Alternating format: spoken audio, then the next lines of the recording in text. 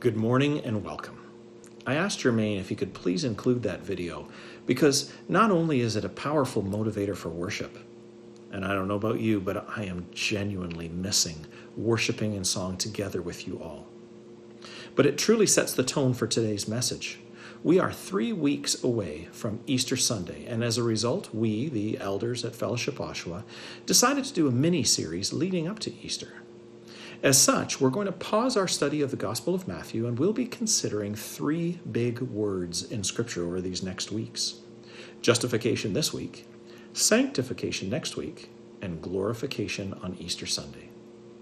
We trust that these messages will give us a deeper understanding and appreciation of who Jesus is, a deeper understanding and appreciation of who we are in Christ, and a passion to love each other and love our lost neighbors, friends, and family as Jesus loved us, to give us a boldness to fearlessly proclaim the gospel of hope, the gospel of Jesus Christ to those lost souls.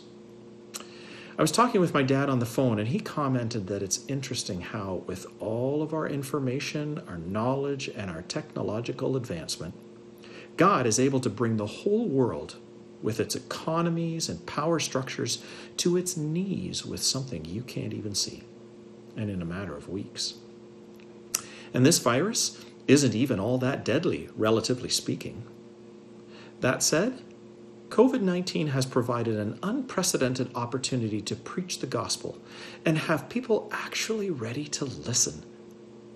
Oh, let's do it, brothers and sisters. Let's take every opportunity. As Peter said, always being prepared to make a defense to anyone who asks you for a reason for the hope that is in you. 1 Peter 3, verse 15. Justification is a legal term. It means to be declared righteous, guiltless, to absolve or acquit. This legal interpretation is a consistent theme throughout the Old and New Testament, especially to the early church fathers who were accustomed in their culture to seeing a great deal of corruption with a different set of laws for those who had money or power. For example, in the ancient code of Hammurabi, it is laid down that if a citizen knocked out the tooth of another citizen, his own tooth should be knocked out. This is precisely that eye for an eye type law that Jesus referred to in Matthew chapter 5. But if the victim was a vassal, a servant, it sufficed to simply pay a small fine. That servant did not receive the same justice that a man of means or power would. God has revealed himself as one who is completely just and impartial. And the writers of the New Testament, especially Paul, were meticulous in conveying that characteristic. Now to Romans.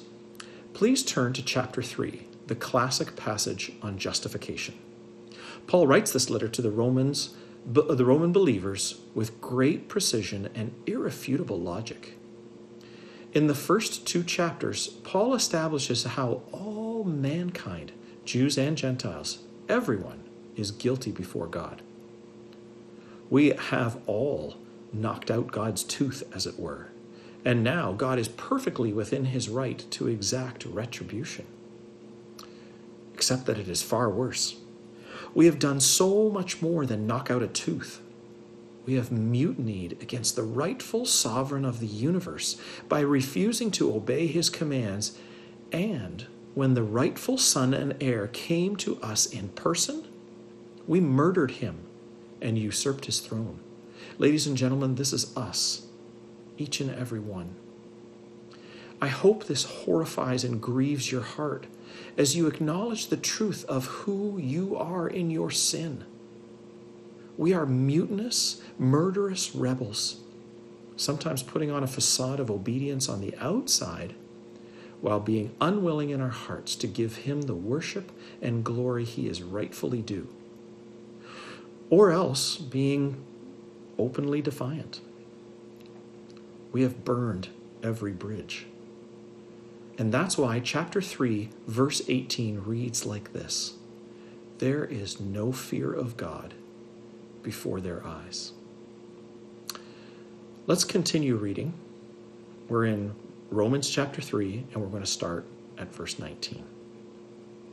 Now we know that whatever the law says, it speaks to those who are under the law, so that every mouth may be stopped, and the whole world may be held accountable to God. For by works of the law, no human being will be justified in his sight, since through the law comes knowledge of sin. But now the righteousness of God has been manifested apart from the law. Although the law and the prophets bear witness to it, the righteousness of God through faith in Jesus Christ for all who believe. For there is no distinction, for all have sinned and fall short of the glory of God, and are justified by his grace as a gift through the redemption that is in Christ Jesus, whom God put forward as a propitiation by his blood to be received by faith. This was to show God's righteousness, because in his divine forbearance he had passed over former sins. It was to show his righteousness at the present time, so that he might be just and the justifier of the one who has faith in Jesus. Then what becomes of our boasting? It is excluded. By what kind of law? By a law of works? No, but by the law of faith. For we hold that one is justified by faith, apart from the works of the law. In verse 23, Paul lays out the judgment on us concisely. For all have sinned and fall short of the glory of God. On what has God based this judgment? On his law, which has been communicated to us. Now, our response might be, but I didn't know what God expected before this. Now that I know, I'll do it. But Paul has already clearly laid out in verse 20 that we can't resolve our situation by now performing the works of the law. The law has already been broken, and there's a cost that has to be paid by someone. When I was about 8 or 9 years old, we rode our bikes into town, and we came by my teacher's house. She was so nice that I actually wanted to see her on a Saturday. I knocked on Mrs. Milner's door, but there was no answer. Myself and my brother and our 2 friends, we decided to check and see if maybe she was around the back. She wasn't. But, her property, she had a ravine lot that dropped off so that there was a walkout basement and a main floor deck. And at the main floor deck, there was a wash line out to a pole. This was the greatest place ever to swing like Spider-Man across the yard. So we ziplined from the deck to the pole, then dropped and ran back to the deck, climbed up again and did it again and again and again until the wash line broke, at which point we decided we needed to be getting home. I felt terrible. Under the weight of conviction, I told my dad. We got in the car, we went to the hardware store for a new wash line, and then headed to Mrs. Milner's, where I confessed with huge sobs what I had done. She was so gracious. I loved that lady. She just passed away a few years ago. I bet she has no idea the impact she's made on my life. My point with this story is that I broke her wash line. But I had the resources. I had no resources with which to pay the debt I owed. If Mrs. Milner had chosen to forgive me of the offense, it would remove the offense, but not the cost.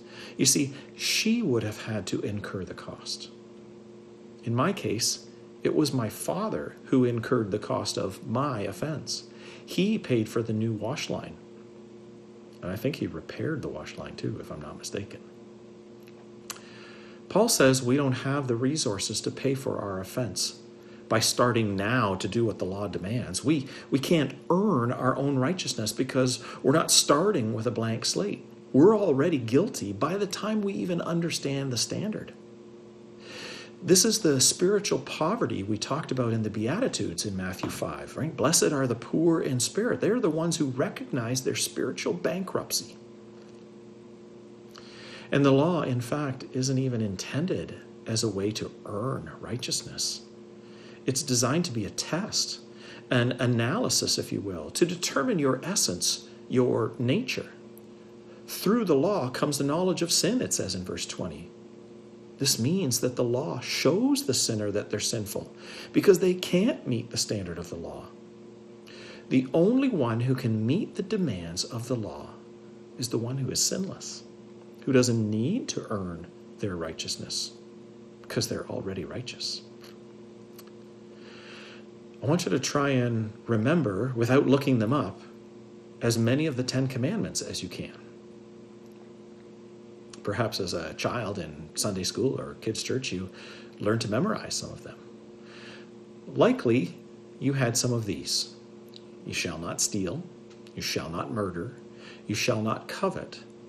You shall not commit adultery. You shall not lie. Isn't it interesting that oftentimes those are the ones that are most quickly remembered? Because they're very self-focused. But there's also, you shall love the Lord your God with all your heart, soul, mind, and strength. You shall have no other gods. You shall not take the name of the Lord your God in vain. Now, take out the words you shall at the start of each commandment and replace it with the phrase, the one who is righteous does. So, the one who is righteous does not steal. The one who is righteous does not murder. The one who is righteous does not lie. Do you see now how it's a test of your essential nature? In metallurgy, there are certain tests, they're called assays, that are standards for determining the purity of the metal they are working with. Like gold, for instance. If gold is pure, then you can dip it in nitric acid and there will be no change. The nitric acid will remove impurities, even silver, but gold will be untouched. There's only one who could pass the nitric acid test of the 10 Commandments. Only one whose name you could dip in the place of the phrase, the one who is righteous. His name is Jesus. He passes the assay for absolute purity. Jesus does not steal. Jesus does not lie. Jesus does not covet.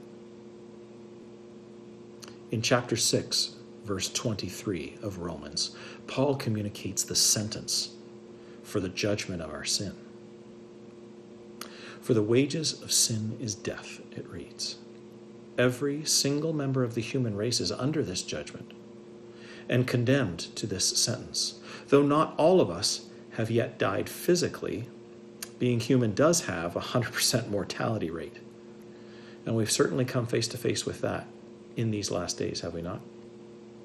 And in our sin, all of us are dead spiritually. Ephesians 2 verse 1 makes this very clear, that we are dead in our trespasses and sins. In order to stand a chance, we need forgiveness. But because we don't have the resources to pay the debt, someone else has to do so. Someone else has to choose to incur the loss so that we can be forgiven. And that someone else was Jesus.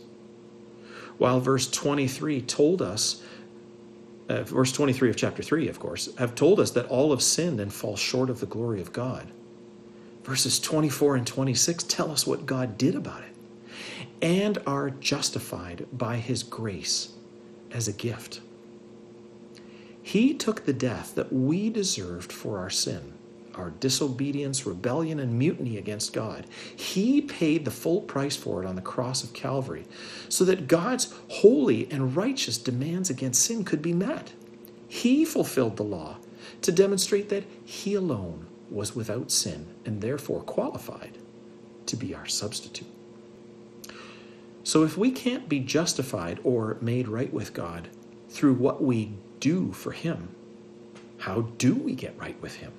How do we take advantage of the offer of forgiveness that he puts forth in Jesus? By faith in Jesus Christ. Notice throughout the passage, this phrase comes up again and again. Verse 22. the righteousness of God through faith in Jesus Christ.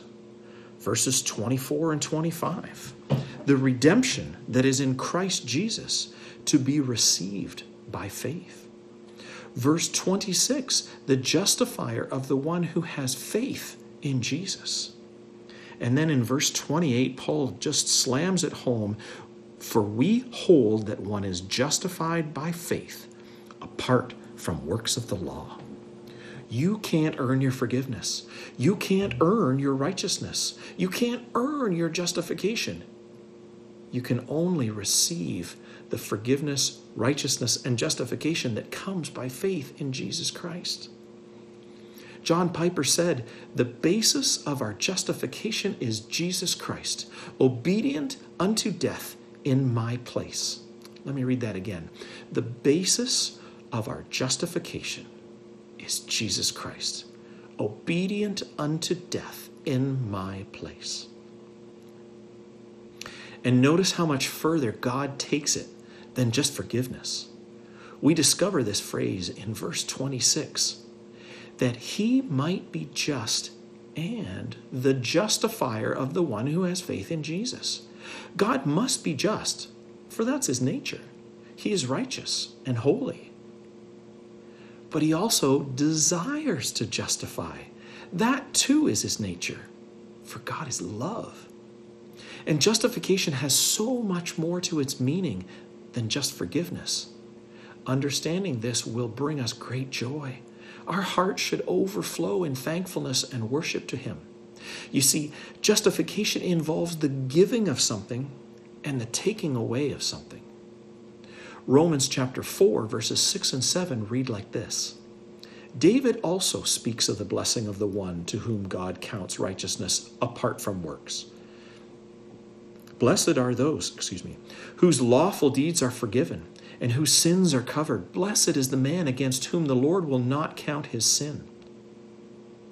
So verse 7 describes what's been taken away, the lawless deeds and sins. Why? Because payment has been made. The sentence has been paid. But verse 6 describes how much further God chooses to go. God counts righteousness apart from works. Righteousness is what is given in the place of the sin that is taken away. That's why Paul says that by faith we are justified by his grace as a gift. Oh, brothers and sisters, as we read this and comprehend what's been done for us, do our hearts not swell and the tears come to our eyes? We who were just as likely to be the ones shouting, "Crucify him," we were the ones he planned and purposed to justify. Like the song that we began with says, love moved first. I don't know about you, but I don't usually get emotional about legal terms. But there is so much beauty, so much love demonstrated in the planning and forethought that went into what justification would mean for us, that it becomes a tender term, a precious term.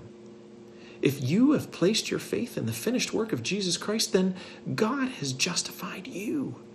He has taken your filthy sin from you. He has washed you clean, and he has clothed you in the perfect righteousness that truly belongs to Jesus. You may have heard the catchy phrase, justified means it's just as if I'd never sinned. And that's true, but I think it's lacking. You see, if I'd never sinned, then I would have earned my righteousness. The beauty of justification is that I have sinned. I don't deserve to be considered righteous, but God, in his matchless grace and mercy, does it anyway, incurring all the cost to his own account. 2 Corinthians 5, verse 21, a well-known passage says, God made him who knew no sin, that's Jesus, to be sin on our behalf, that we might become the righteousness of God in him.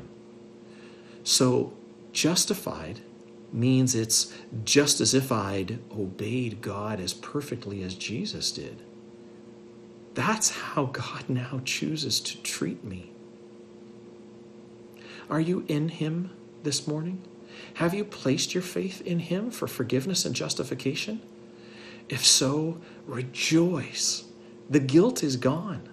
The sentence will not be demanded of you. It has been paid by the Son of God. God will not hold you to account for a single sin that you commit. He punished his Son fully and completely in your place, and he transferred Jesus' perfect righteousness to your account. He now looks on you with the same pleasure with which he looks upon his Son. But this truth should also drive us to look with compassion and a burdened heart at our neighbors, our friends, our family members who don't know Jesus, and spur us to love them and share this same gospel with them. Our crazy, busy lives have been brought to a standstill. Many of the things that distract us have been taken away. People are in a position to listen and to ponder. Now is the time for bold proclamation of the gospel, lovingly, respectfully, compassionately. And watch out for the lie of the devil that tries to convince you, oh, that's for other people. I'm not gifted with evangelism. That's exactly what he wants you to believe in order to shut you down. As a parent, could you explain the gospel to your kids? As a son or daughter, could you explain it to your parents? As a spouse, could you explain it to your husband or wife? Then you can explain it to a neighbor, a friend, a loved one. God's not calling you to stand in a stadium packed with 100,000 people.